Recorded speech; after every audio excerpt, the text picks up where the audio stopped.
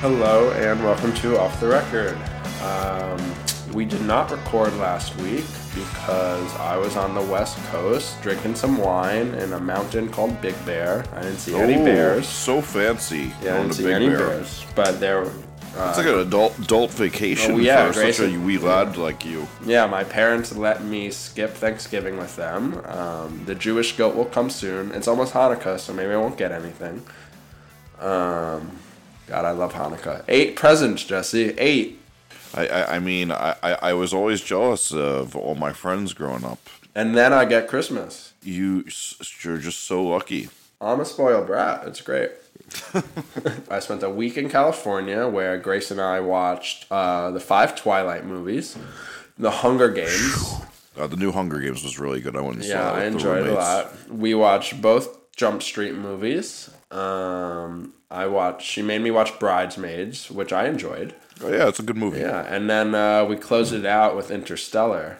So I'm noticing something that you had to watch a lot of chick flicks. I love chick flicks. I made her watch the chick flicks. With the wine. Think about how good the chick flicks go with all the wine we had. I was gonna say, are you in the doghouse or something, dog? No, Damn.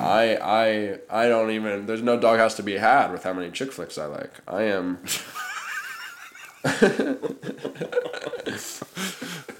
I mean, I could get into one, but like, man, that's a lot. Did you see Interstellar?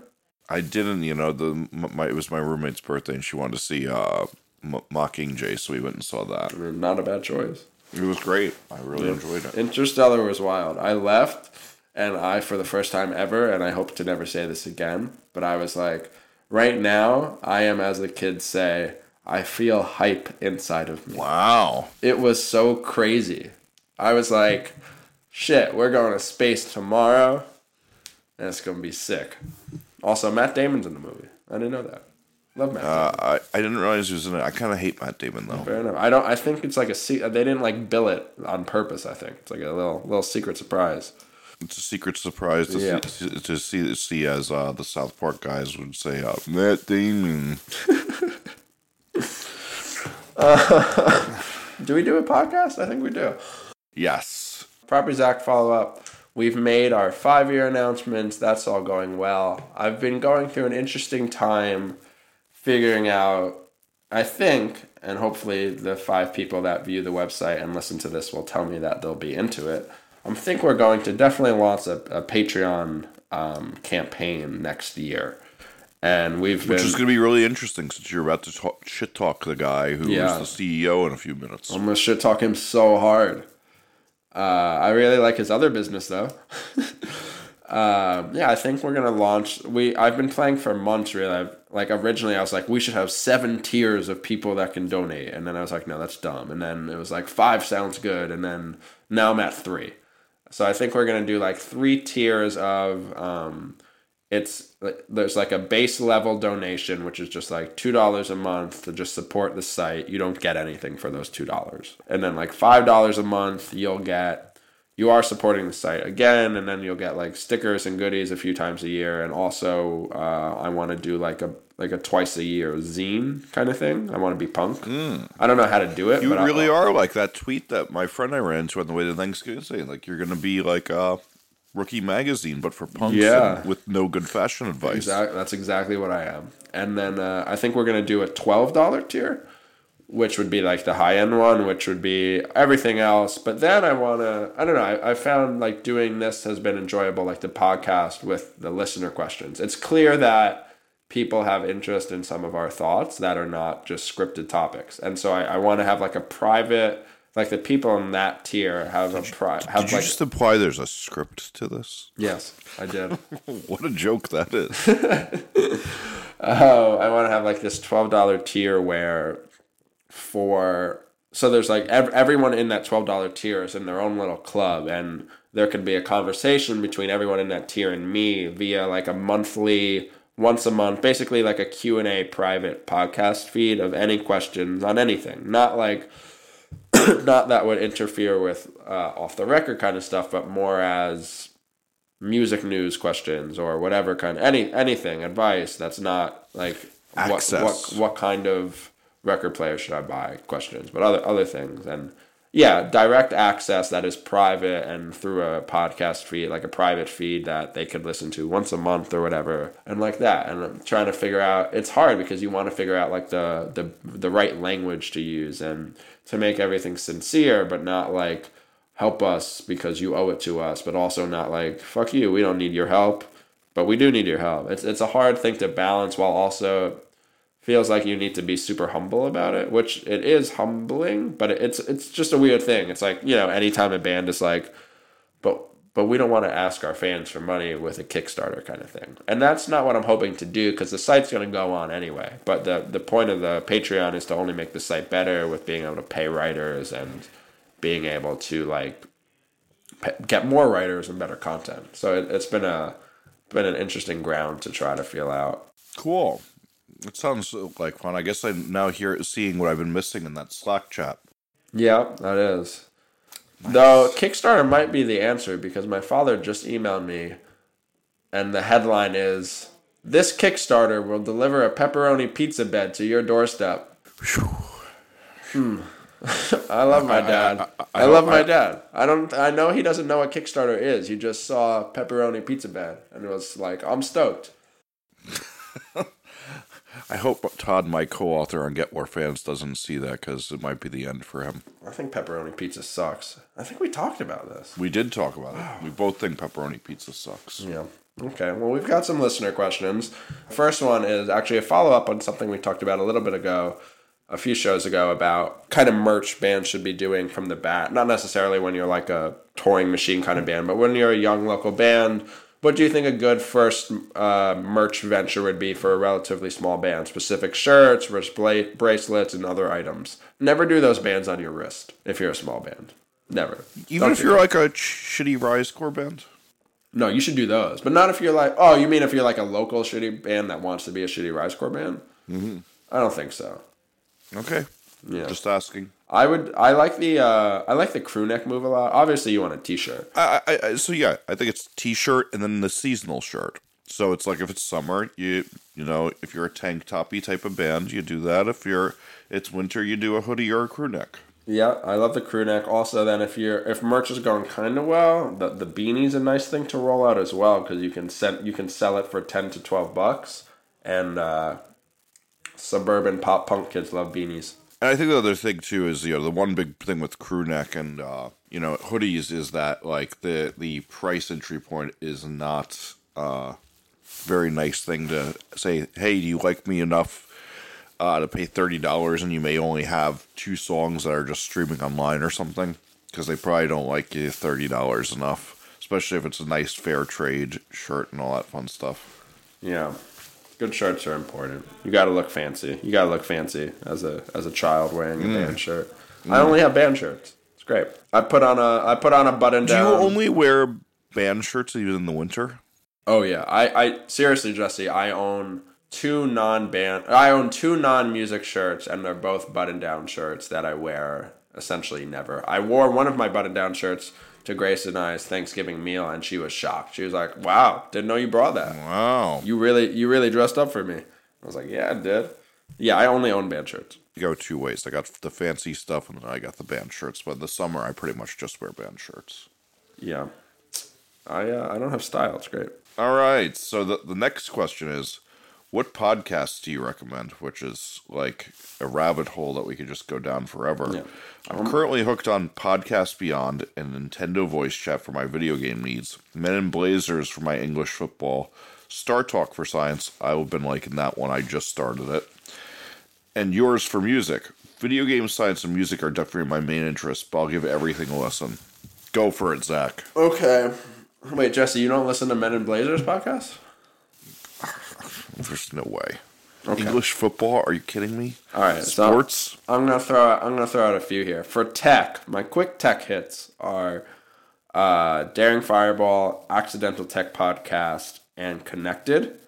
My 2 random picks, and these are like my favorite podcasts that Jesse hates: Erotica on the Line and Back to Work. And then some other assorted ones that I really love are music. I really like Matt Pryor's podcast. It's usually not the best quality. Like sometimes he sometimes the guests that are in bands will call on their iPhone speakers, and what are you going to do about that? But there's also a lot of I just started listening to a lot of them, and there's a lot of really small talk, like really, really small see, talk.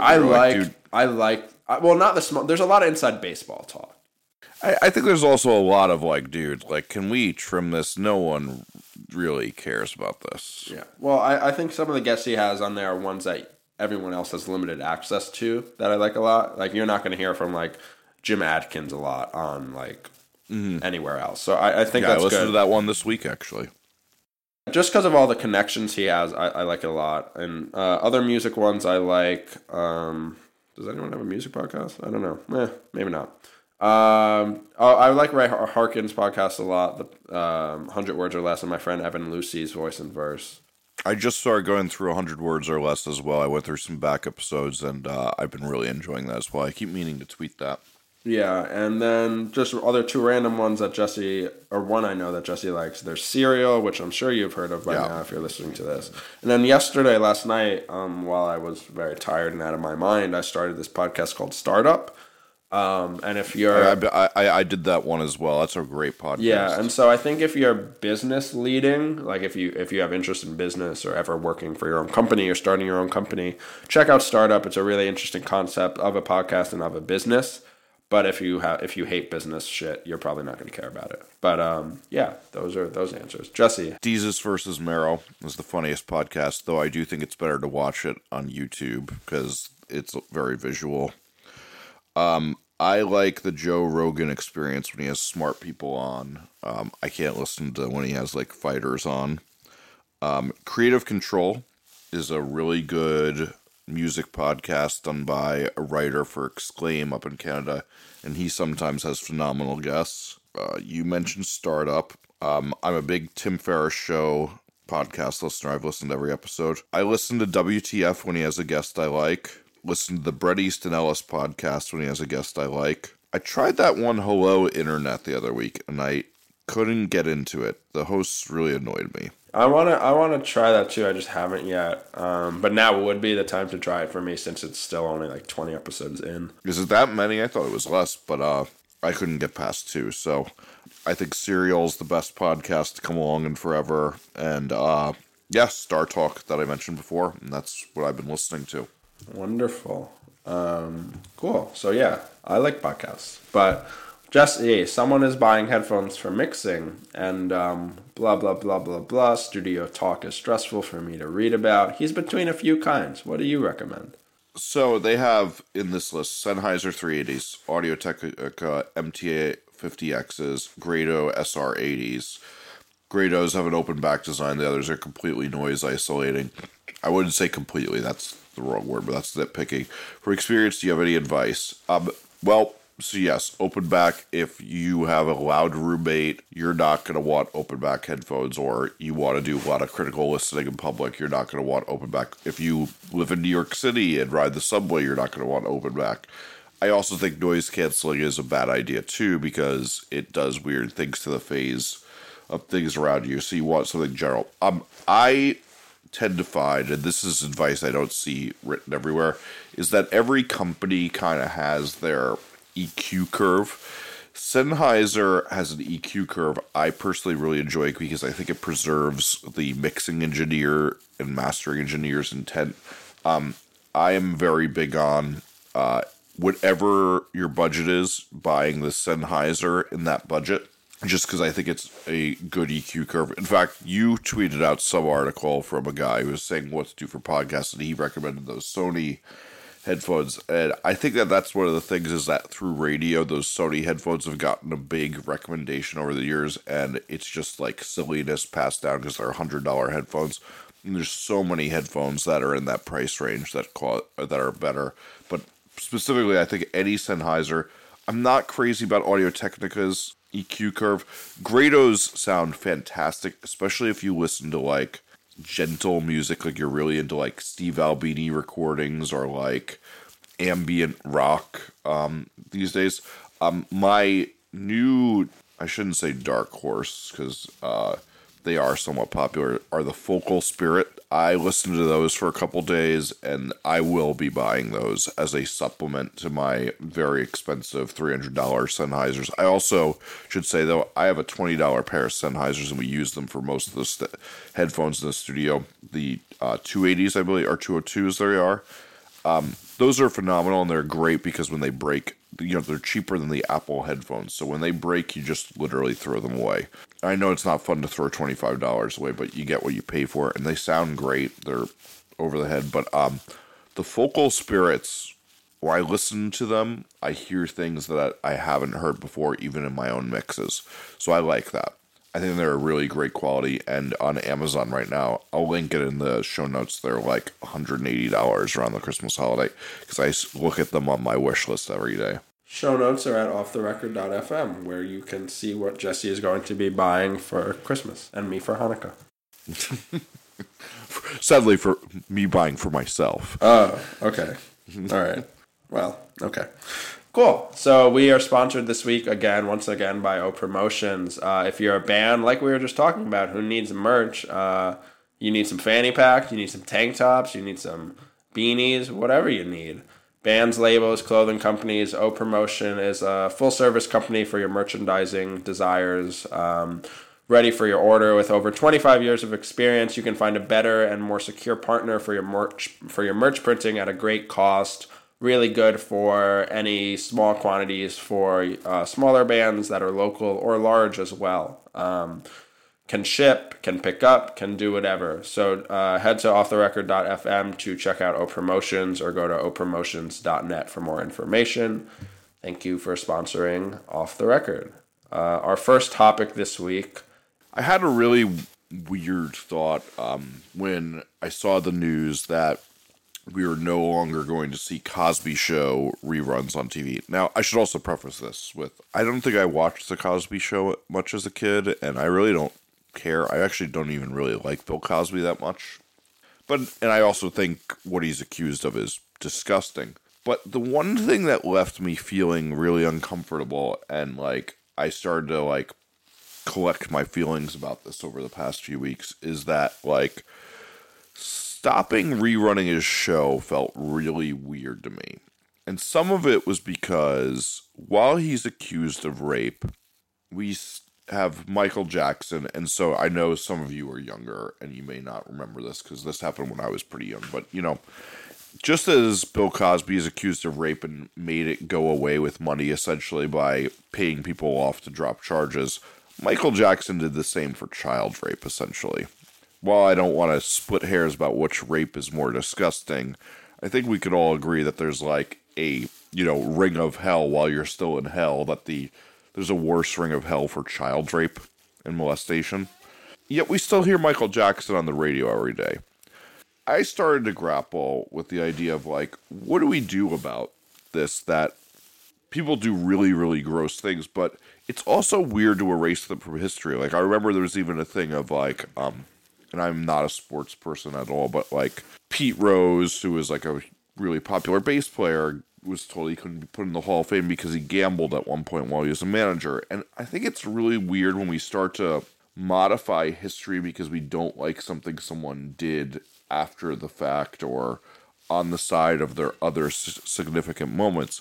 Now, there's another part of me that, when Michael Jackson comes on, while I really enjoy some of his music, I also feel a little dirty sometimes. And then it gets really sticky when you think about that dude from the Lost Prophets did some really, really disgusting stuff. And you're like, oh, I don't want to think about baby rape when I hear his song. And then Steve Klein from New Found Glory, who I already hated as a person for my own personal dealings with him, kind of tarnishes some New Found Glory stuff too when you think about what he's accused of. And he's yet to be sentenced, and we presume that the guilty or that the accused are innocent until they are convicted and all, or we see some really gross evidence that the trial didn't go well. But my question is how do we handle keeping true history? And there's no doubt that Bill Cosby innovated things. There's no doubt that Michael Jackson, let me go further. There's no doubt that Bill Cosby and Michael Jackson both changed the whole world and the way we see their particular art forms, and have contributed so much to their particular art forms that, like, erasing them from history and then taking their contributions out of the cultural dialogue would be a very weird thing to do. Do we deny this for the sake of that we're now sickened by them? Are we just going to have a hiatus from the Bill Cosby show for a little bit, and then it comes back on? Like, what do we do here? And I'm still collecting my thoughts. Do you have any? Yeah, I oddly enough, and it's a bummer of a thing. Like, we're kind of seeing this more and more, I feel, right? Yeah. I mean, I think this is the thing with, like, internet accountability. And I think it's very funny how we began to see this. Somebody's made, like, some timelines about the Bill Cosby thing, about how Gawker posts an article, then Hannibal Buress makes a joke, and then a couple magazines pick it up, and then you're like, oh, this thing that happened over 15 years ago is now back to ruining this guy's life. Right, just last night at dinner I was at, actually, I was with a friend that, has toured a great lot and mostly got his success, like, in the early 2000s, like when, Drive Thru and Vagrant and Equal Vision were at their early peaks.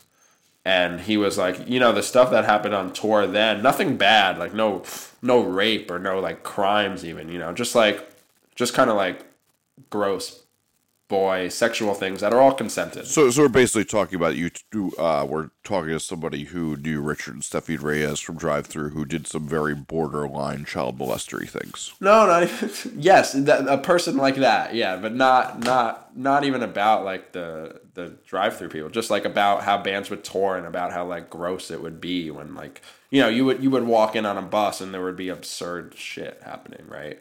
And just, like, if that happened today, it would be on Tumblr, and then the band member would be blacklisted, kicked out of the band, and then the band would likely be blacklisted too. But 10 years ago, that, no one had any second thought about it because it would never go anywhere, because it wasn't illegal, it was just questionable. But now, questionable, I know, like, the things we're talking about with Cosby or New Found Glory or Lost Prophets is all illegal, right? But, like, even stuff that is technically perfectly legal and consenting, like, it's still something people would deem as weird and fucked up, and today that just wouldn't fly. And you would, like, if something happens today like that, it's over, for sure.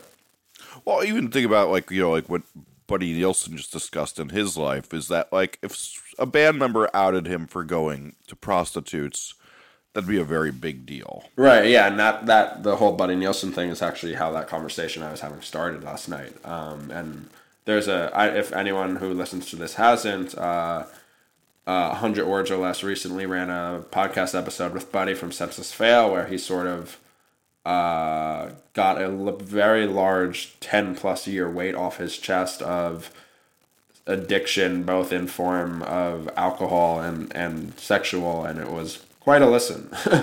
And kind of also did give out a feel to what, there was no internet how we know it today then, or there were no, like, cell phones how we know it today then. And everything was, I think, I don't really know, Jesse can say more than I, but much more closed or sectioned off or safe, regardless of what you were doing, because there was just less of a chance that your fans with very loud voices were going to hear about it. Same thing for Bill Cosby. There wasn't screenshotting texts and YouTube videos as much. Though the late Marion Barry, who also passed away this week, would argue that, who was caught doing crack in about 1991 with a prostitute on film. Whoa. Well, yeah, he was mayor of D.C. and got reelected after that. I think the real question, like, we wanted to ask is, do we erase people from history who do thing X, whether that's Cosby? Let's call it gross things. Right, and beyond that, do we deny that history and art? And so, I don't know. To me, the only, like, I was never really a Lost Prophets fan. I actually really loved the Cosby Show on reruns when I was growing up, but I can't imagine I've seen an episode in well over 10 years. But so the only scenario where this kind of has happened to me, like, in real life, is the New Found Glory situation with Steve Klein, where New Found Glory are one of my favorite 3, like, pop punk bands ever. Definitely had a large influence on my life In fact, I got to know Steve Klein through Jesse and Man Overboard at a time when I was like 17 or 18, I guess. And that was like one of the coolest things ever for me because the site was still really young. Like I was still really young, and holy shit, I was around this person that I viewed as like, like not a role model, but like, oh my God, you're like a pop punk god and I'm among your company and it's just cool. And then 2 years later, 3 years later, we all know what has transpired at this point, even though there has been no court sentencing. And that was when that happened, I was like, holy shit.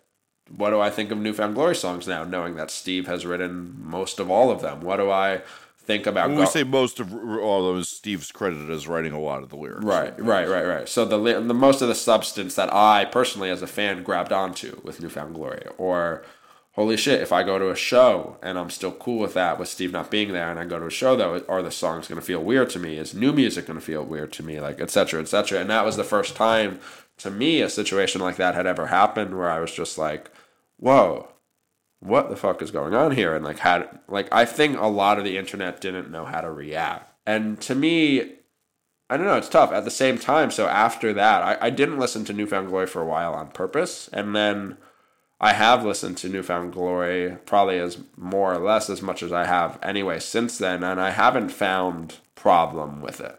Let's say Steve is convicted of the disgusting things he's accused of, which is essentially some form of child molestation, they're calling it in the courts. That's correct. I think it's kind of tricky. Yeah. Okay, well, something akin to taking advantage of a minor. Right. Yes. If he's convicted of that, I just don't know that going back through somebody's past and saying now we can't play them on the radio and all that stuff. But then I also wonder, like, when is somebody going to cross our border? It's like a little gross to think about. I remember when the Michael Jackson thing happened, that like you could take a lot of the lyrics and be like, ooh, yeah, same thing right with New Found. Like I remember like a few people were like, ooh, like this lyric feels weird now. And I think that's definitely true. Like even if it truly has no relation at all, it's still like you still get to a point where it's still always on the back of your mind somewhere, right? And it's like, ooh, this feels weird. What's funny though is it's not always on the back of my mind with Michael Jackson. Is that like I'm not sitting there doing it, and if like honestly, if somebody repeated a Bill Cosby joke, I don't know that it's going to be on the back of my mind. But then the other thing I think about, so I obviously co-produced One Man Overboard record with Steve, and like when I get my royalty check for it, it's like it's a weird thought that like when you're buying and giving this music to somebody and like you're consuming it, that you're kind of funding this child molester.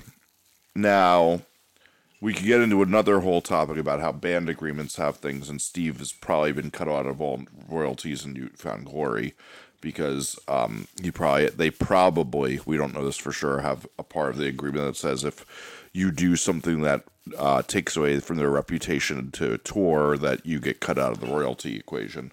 So he's probably not getting that, but he is undeniably getting most likely his publishing. And so you're like, oh well, do I want to click play on that song because then it gives a royalty to a child molester? And there is a thing of, well, you let the reruns continue to happen. Bill Cosby keeps getting checks and he's a rapist, and then he's able to silence people who he raped because he has checks to silence for his raping, which is a little uncomfortable.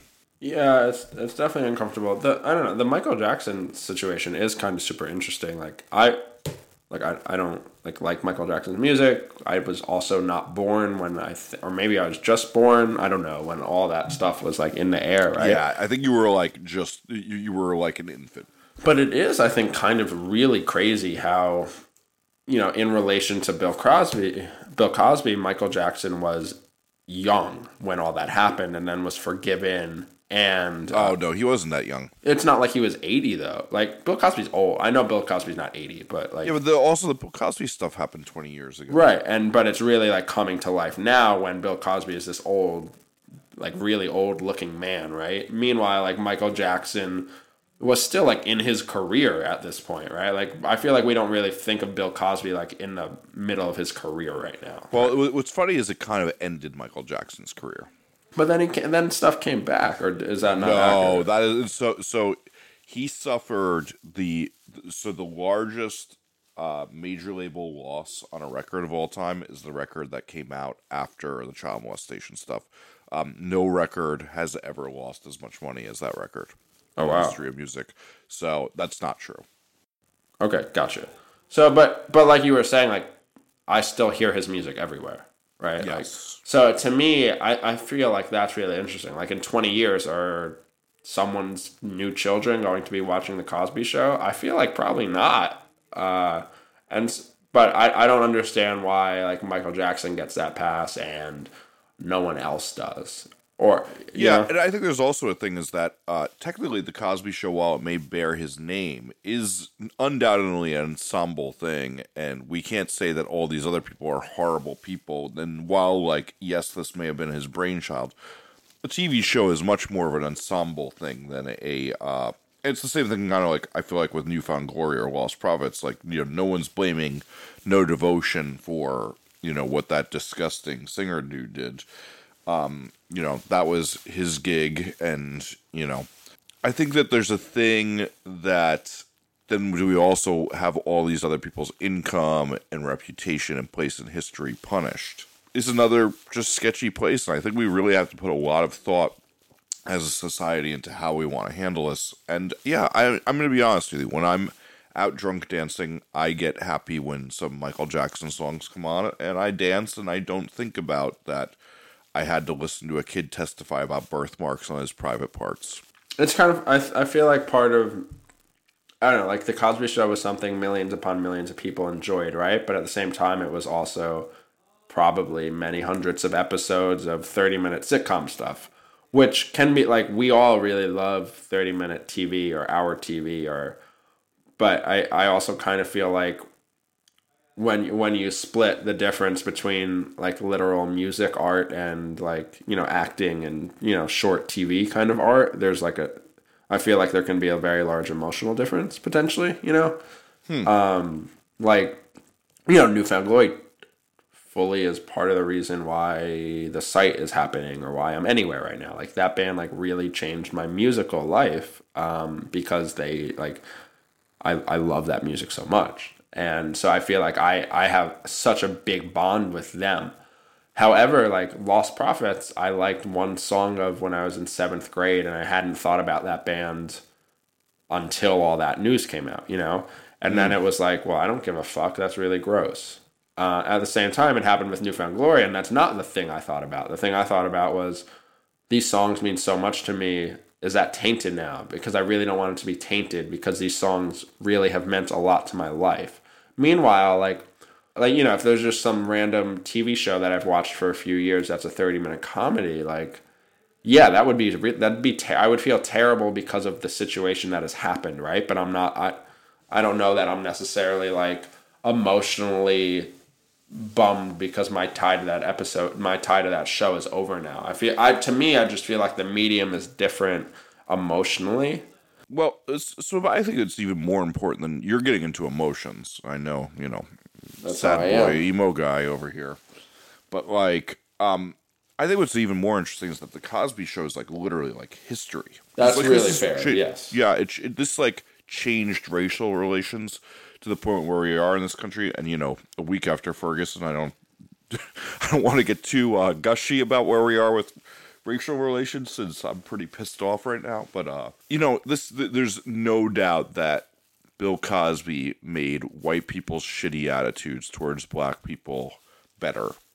And like, these aren't mutants. And there is a lot of white people who treated black people like that until that show. And it helped normalize young generations to see that what's going on in a black family is not much different than what's going on in a white family. I would like to see that continue on. I guess that maybe is, now that we've talked this out, that's my disappointment. I think there should still be reruns of The Cosby Show because I think the greater good it does is not even just a historical context, but like when children see this programming, they see a family that somewhat resembles theirs. Now, I think it's less resembling now that it's not the 80s. And, to be honest with you, I grew up in the time of the Cosby Show, and that family didn't really resemble mine. My family was way more crass and weird.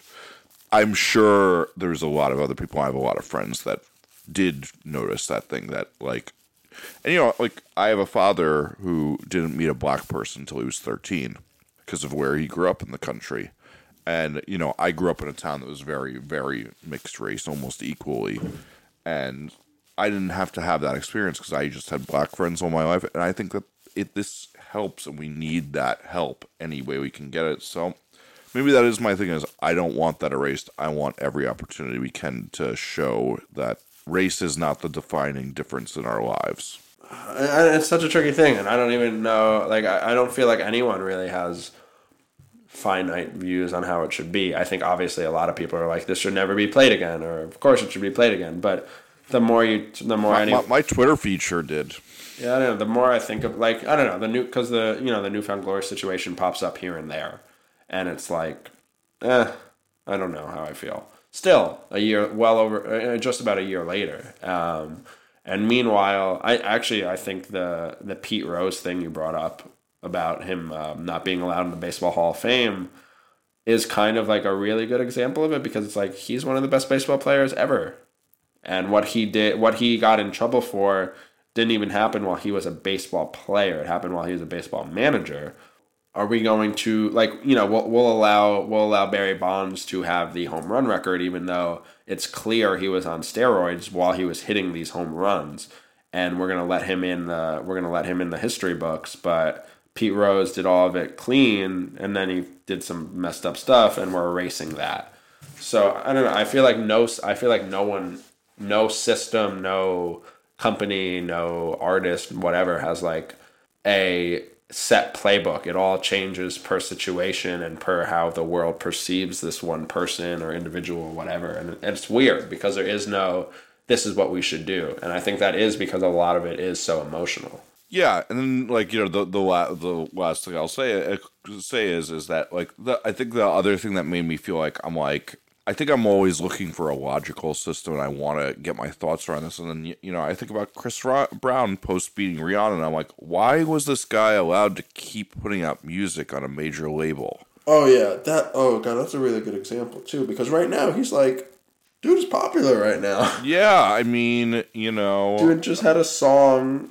Dude has a song with Nicki Minaj. It's very popular right now.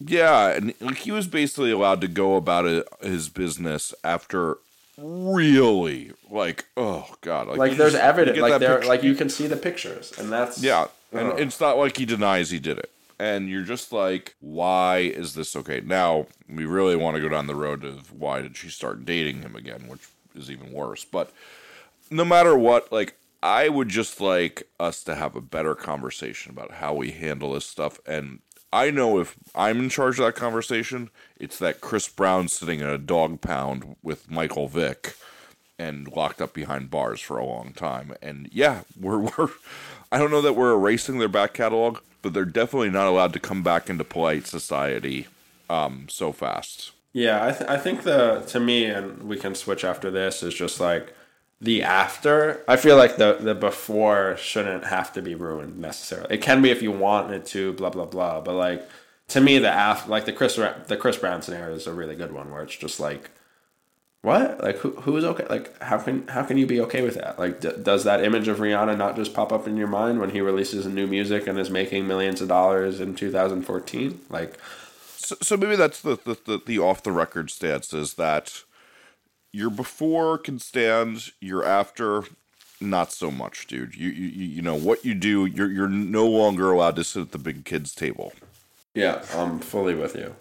So awesome! Wow, we agree. We agree. Well, we're about to not agree.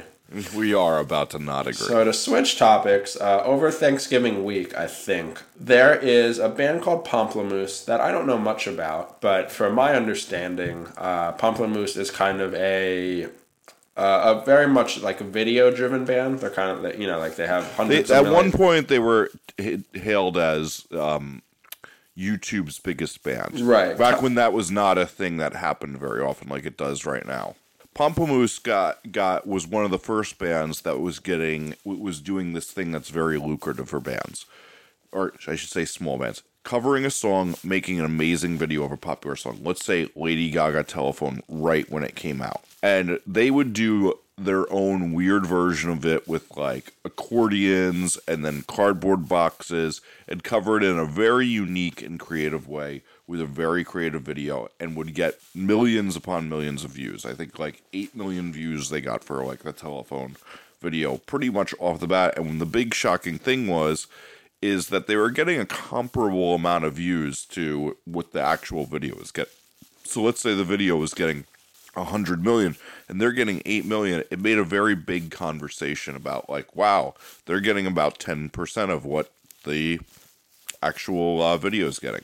So that's how they rose to fame. But the other thing that was very notable about them is they were doing this very consistently, and yet were not playing live at all and had no major label behind them. They basically had when I first interviewed Jack Conte almost 6 years ago, like they basically had a Google Pay shop on their MySpace to get paid. And we're doing a lot of very innovative things to monetize their own solo work.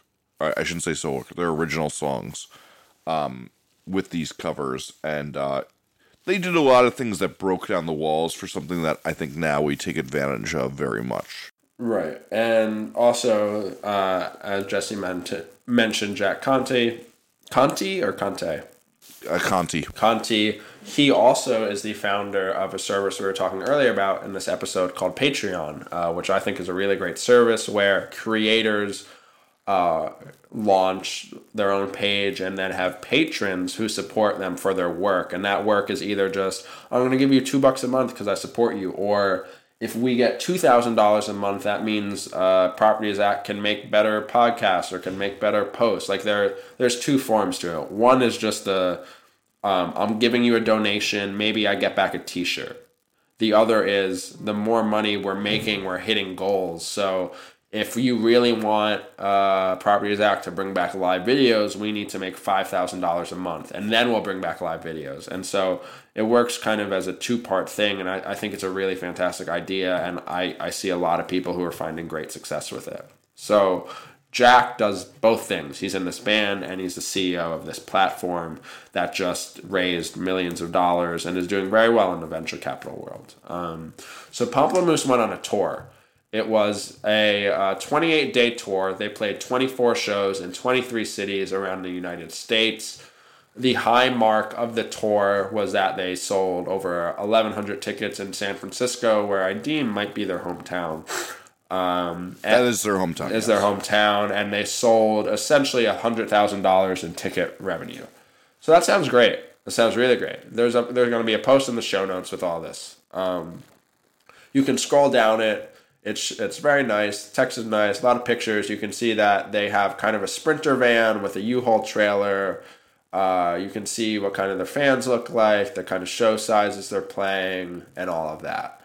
Within the post, Jack explains how they actually lost money on this tour that grossed $100,000 in tickets, and that gross, that brought in Well, so let's say this. It brought in $135,000 from their tour, and then they lost $11,000. Right, and in the post, he breaks out everything. He breaks out all their income, all their expenses, and all of that. Going into it, I kind of expected, he's going to just tell us that they lost money and not show why. And I was ready to just be like, this is dumb. This person's an idiot. However, to their credit, they broke out all their expenses. I read through them all, and then I said, you're an idiot, and you need a manager, and anyone could make you money, and you're losing money, and you guys should be... This is like, reading this, so Joe from Knucklepuck, who is a very smart young man, my age, he's not like he handles a lot of the business stuff for Knucklepuck, but he's not like he's not an accountant. He doesn't have an MBA. Right, he's not a business manager. He's not the CEO of a company, blah, blah, blah. And he texts me randomly about it. I haven't showed them the link, and he's like, how the fuck did this happen? Like, he was dumbfounded. And frankly, I was dumbfounded too. So, do you want to start or should I start?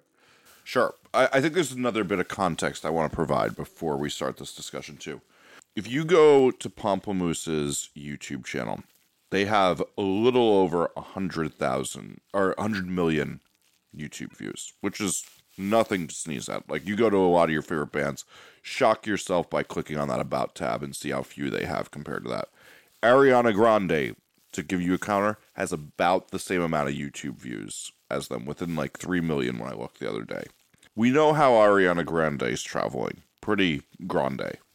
So, again, everyone should read the article on their own and see how the band's traveling, see what they... There is a pause button if you're sitting around. Yes, and see what they're traveling in and just get the lay of the land here.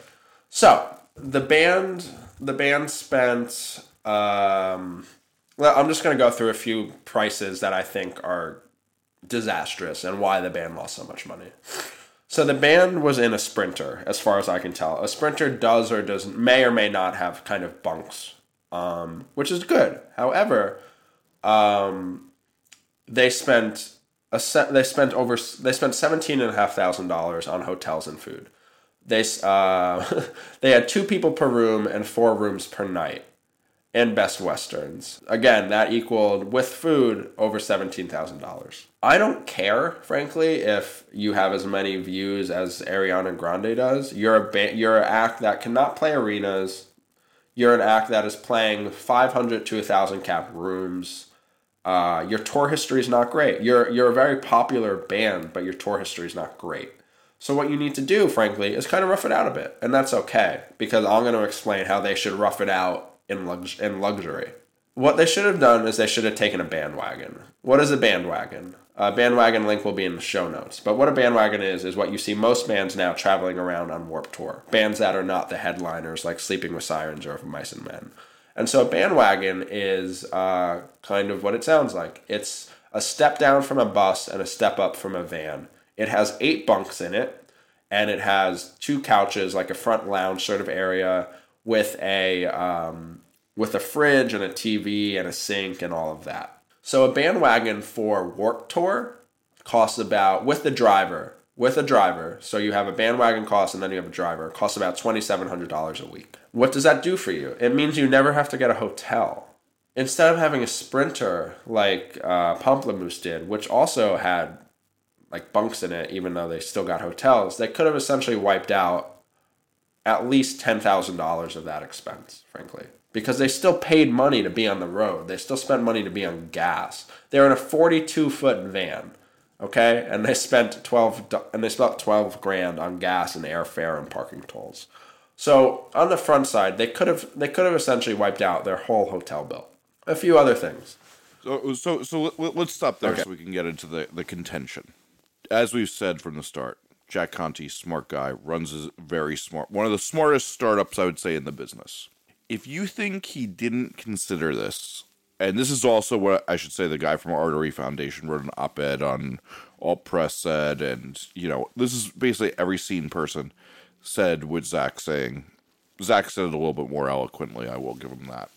I think you're ridiculous if you think he didn't consider this.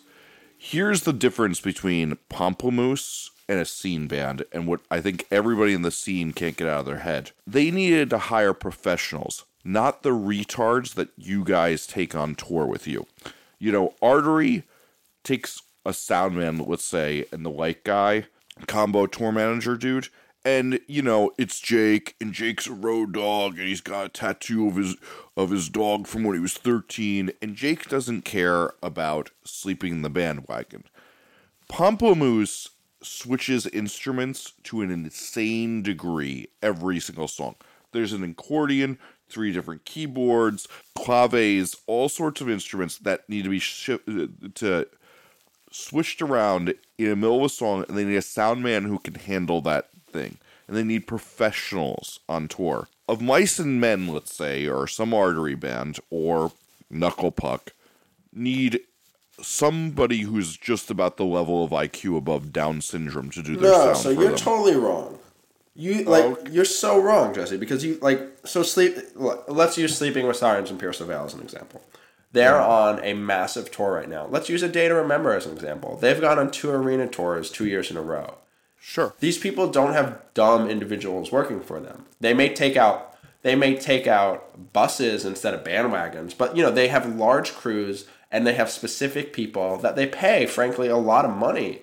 They may pay a lot of money. And they're good. And I'm not saying they're not good. What I'm saying is it's a dime a dozen to be able to do those jobs. To be able to do sound for a rock band is a skill that so many people have. But to be able to do the sound for all those instruments, switching off and kill it at it and have it sound good, amazing, and sound seamless is a job that a dozen people can do, not 200, and you don't have a huge job pool doing it. I'm sorry I'm insulting some of those people's intelligence, but it is I shouldn't be calling it Down syndrome job, but it is a job that is a lot easier to come by and a lot more idiots can do it. You have to have really, really refined a skill to be able to do what you need to do to do sound for Pomplamoose compared to Sleeping with Sirens. And so where I wanted to go with this is that when you get to that level of talent, a lot of them say, I'm not sleeping in the fucking van all night or the bandwagon. I don't want to sleep in the fucking bus. I want there to be hotels if I'm going to take this tour. And if you think that wasn't a consideration and part of this, I think that's the big point I want to make is I'm sure this was part of the conversation.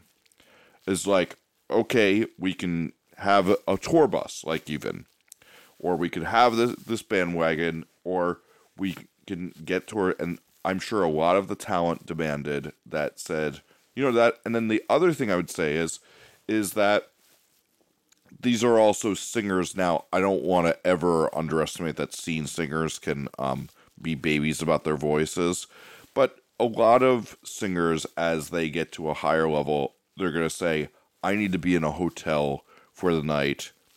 I would actually remember certain bands coming up that started to be a thing, is that I need to get my perfect night of sleep, so I'm getting a hotel every night so I can hit the notes and ensure that I stay healthy through this tour. And that's just a decision you come to. I think this whole conversation's been missing, that what happens in punk is you are totally shamed if you say that before you're ready to do it. And I think what they decided to make a choice is that we're going to get rest every night so that everybody is backing vocals. Sound awesome. That if, let's say, the lighting guy or the front of house lighting tour manager guy says, I need to be in a hotel every night. They made that decision. I'm sure that was a conversation. And I think that just gets so left out of the scene people discussing that, like, you know what? Like, that's part of the conversation, and I'm sure that conversation was had. I'm sure that's why they chose to do that this way. Not that they're overlooking some very obvious knowledge that everybody is mentioning. I think they're in a weird in-between as a band where I think rightfully so, right? They're in this kind of like pop YouTube world where, it's not like they were playing Basements ever, and that's okay. That's totally okay. But they're not at a point with that success where they're playing Electric Factories every night or larger, So they're in this in-between level. And my thing is that, like, frankly, you're not going to be able to do this again and again if you can't tough it out for a while. And sometimes you do just have to tough it out. And there's a lot of back and forth on this whole thing. This was a very nice week of chitter chatter, this topic, over Thanksgiving week for the music industry. People like talking about it. So Bob Lefsetz wrote a lot about it, and you can think Lefsetz is an idiot. I don't want to necessarily talk about him, but like this artist Hoodie Allen, do you know who that is, Jesse? I mean, I've heard the name. So he kind of is a similar thing where it's just him, but he has a band that he pays, and it's not the same kind of music, but it's that same kind of world, right? And he wrote in this letter to Lefsetz that got published that was like, he walked through everything that went right and wrong. And the thing that went really wrong here, besides the travel to me, is the salaries and per diems. again, I think Pamplemousse is in a place where they're in an between being a real band that knows how to tour and tours all the time and is super successful, and a band that has a lot of media success but hasn't necessarily translated that yet. So for the salaries of this tour to be, I think the number was $48,000. Yes. Per diems are $20 a day payments. That's fine to me. But beyond that, like the band members got a salary, and so did the crew. So the crew I get. To me, that's fine. At the same time, if your band is going to come, the band is $11,000 in the red because they gave themselves more than $11,000 of salary on a 23-day tour, 24-day tour, whatever it was. And to me, that's the part where it's insane. Like, clearly the money didn't add up, and Conti is, like, you know, waving his flag around that he's great because he's a CEO of this company that just got millions of dollars pumped into them, and he refuses to take a dime as a CEO. You know what? Your company's going to be okay. Like, he's taking money from the wrong place. Like, he's priding himself on not taking money from his his tech startup that's going really well, and that he deserves to get being paid for, and instead he wants to be paid for by his band that cannot pay him in a place that makes his band healthy. Some bands you can't get paid for years, and if that's the case, well, you can't be in your band anymore. And to me, it's like, do you guys want to be a band, or do you just want to do your YouTube thing? Because you can still make a fuck ton of money on YouTube, and that's great. But if he wants to be in a band like that, this is like the reality. You can't just necessarily be, you know, whatever, like you can't be Ariana Grande just because you have YouTube views. Like, it just doesn't always work like that. And so if you want to be in a band, you got to be in a band. And being in a band doesn't mean you're necessarily going to make a salary on a 23-day tour where the average size of the venues you're playing are 500 cap. Like, that's not realistic to me. So this is this I think goes back to my argument against this is what I think everybody's neglecting is they had that conversation too. And what they decided to say is, this is the level of show we're going to want to put on for this so that the next time we come back around, it's double the size crowds. And what they deemed is, we're going to need this level of musician. This level of musician gets paid X amount. Now, yet again, we get back to the market thing, is that scene people sit around going, you know, you need a guitarist who can play Jun Jun Jun Jun Jun Jun Jun. I mean, if I threw a rock outside my window in Williamsburg, I'd hit one. But, you know, a musician who can handle the crazy harmonies in Pamplemousse's music, the multiple instrumentation, and all that stuff, not so easy to come by and does demand a higher salary than I think a lot of scene people are used to. Two, I think what they decided to do is make an investment into that. If they put on this level of a show, when they do tour, and it's very clear they're not going to road dog their life. They're busy doing other things. They're making videos. They're CEOing companies between the two. And let's also keep in mind that the band is the two of them. I believe they're married. If not, they date or something. And they're basically saying, like, by the next time we come out, let's say that's 6 months or a year, we want to be playing double size the venues, and this tour will be the one, just like everybody else did, where they lost money. Now, all the scene people have no problem when the band loses money on their first tour, because that's part of the thing. And I think just because these numbers were so much higher, everybody's like, oh, I could have done that so much better. But I think these were conscious decisions that they made as an investment, saying, we've never toured, we've played some one-off shows in some cities, and we've done this, but this is going to be the first time where we make an investment into that. This is part of our income, and I don't get why it's acceptable to do this when you have 15 kids on your first tour and you lose money, and if you did it by percentage-wise of views of people, everybody would have been psyched, and everybody else is like, I could have optimized this. Yeah, no shit, Sherlock. Like, anybody could have optimized this. They had conversations. They figured this out. And I just think outside of the scene, you forget how much people need to be played who are actual, I don't want to call them real musicians because that's demeaning to how great a lot of these players are in our scene, but who do have a skill set that's much more in demand than their skill set of going jun jun jun jun jun really tight. So let's say they did think everything out, and I'm sure they did too. So let's say they thought everything out, and they actually projected correctly. We're gonna lose 12 grand on this tour. They obviously did it anyway, and maybe they did think that this tour would be the tour that was going to get them to the next tour that brought in a lot of money. But to me, I still just run into this very simple, like, frustration where if that's the case, right, if they did plan all this out and they said, we could do a bandwagon, but we're not going to, or we could have not done hotels, or we could have had our sound guy double as our TM, and we're not going to, and we're going to lose 12 grand, and that's what we got to do.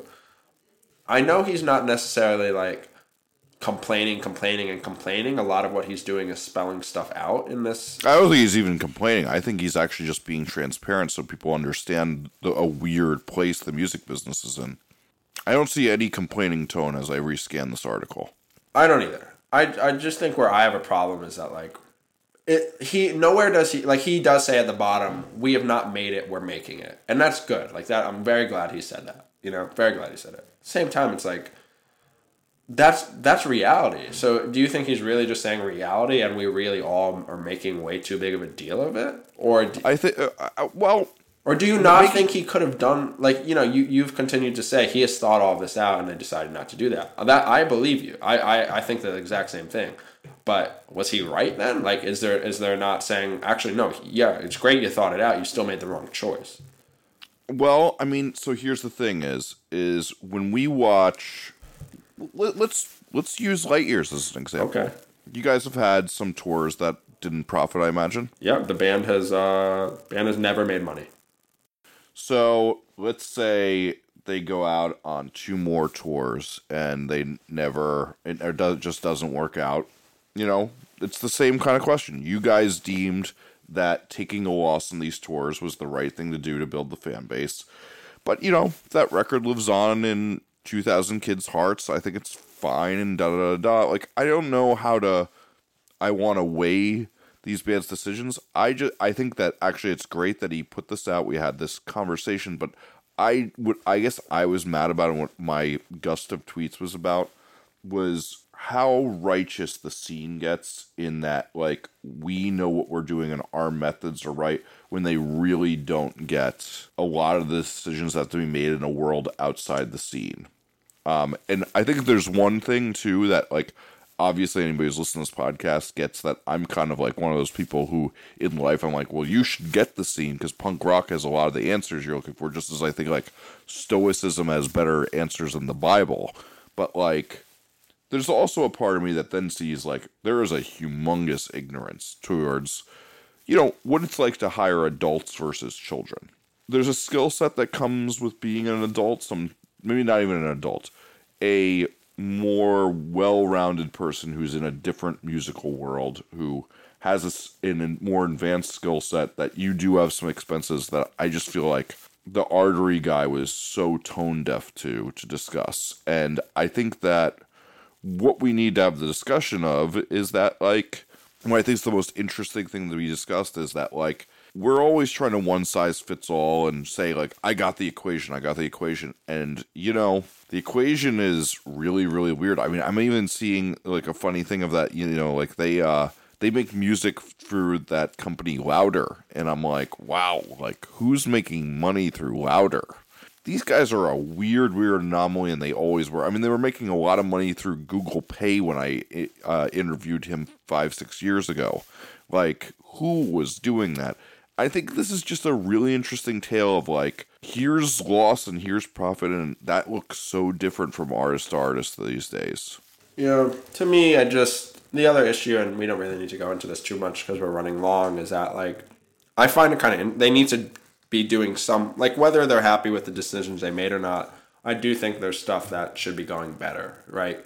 Their merch sales were $29,700. That equals $1,200 a night for the shows they did. Like, if you're a headlining tour in rooms that are 400 to 1,000 people, like, I think there's a disconnect too between their fans and but because of the kind of music they're playing. Yeah, I mean we got to remember though that, like, there's that thing of, like, like there was like that great statistic about like grizzly bears, like I often point to them as being terrible at merch, but like you just like in general in life, even when you see bands like with like 40 shirts that are pretty big, like the grizzly bear size shirt, people just are like, I don't need a fucking grizzly bear shirt, and like it's the same thing. Like I don't know any of my indie rock friends who are like, oh, I want to go out and get an indie rock band shirt.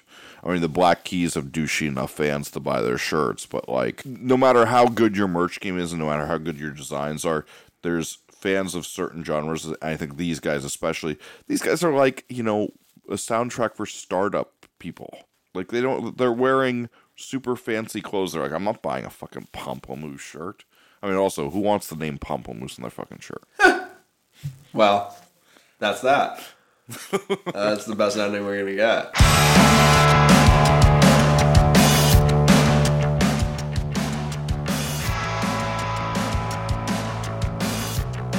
Thank you to everyone for listening to Off the Record this week. Head to offtherecord.fm to check out show notes, to leave us any feedback. Jesse can be found at Twitter at Jesse Cannon. I'm at ZZarillo, and our podcast is at Off the Record FM. We'll be back next week.